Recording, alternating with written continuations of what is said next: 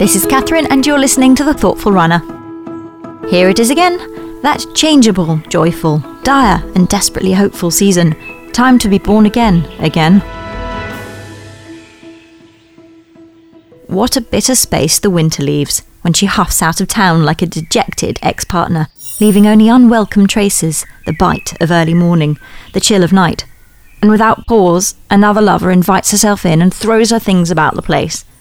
Careless in all the ways her predecessor was mean, the brazen seedlings raise their heads like new ideas.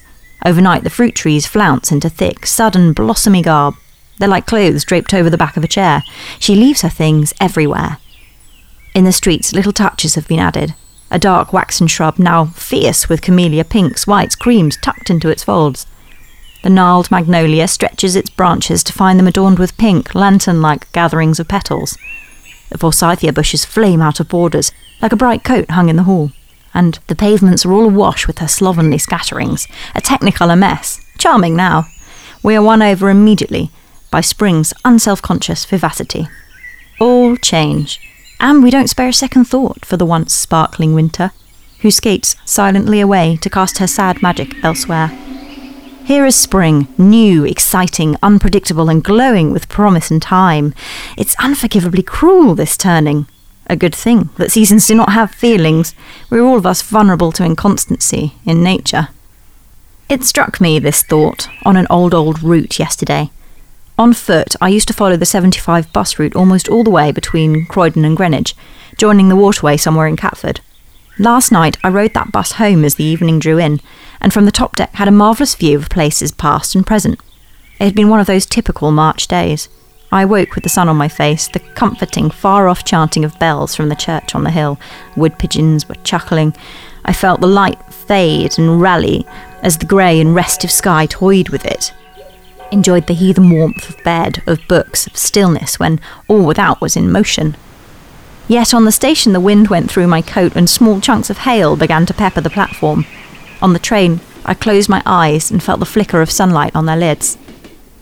Perhaps it was the rosé I took to the party in the afternoon, an unusual choice, perhaps brought on by the change in season. But as I walked to the bus in the early evening light with the sun blindingly low, I felt an overwhelming nostalgia for something I hadn't quite lost. How do I explain this without sounding like a drunk? The bus route from Catford to Sydenham followed the track of so many of my long, thoughtful runs. 7 years ago, this was my regular route. 7 years! I was struck by the memory of runs from a time that felt more innocent, I suppose.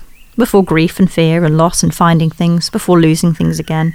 This physical route had formed the course of my thoughts as they eddied about the harbour of an earlier life. Not too many years ago, but before they'd glimpsed open water or known the tides. And at the same time I wondered what rougher seas I had yet to face. You don't know what you don't know, after all.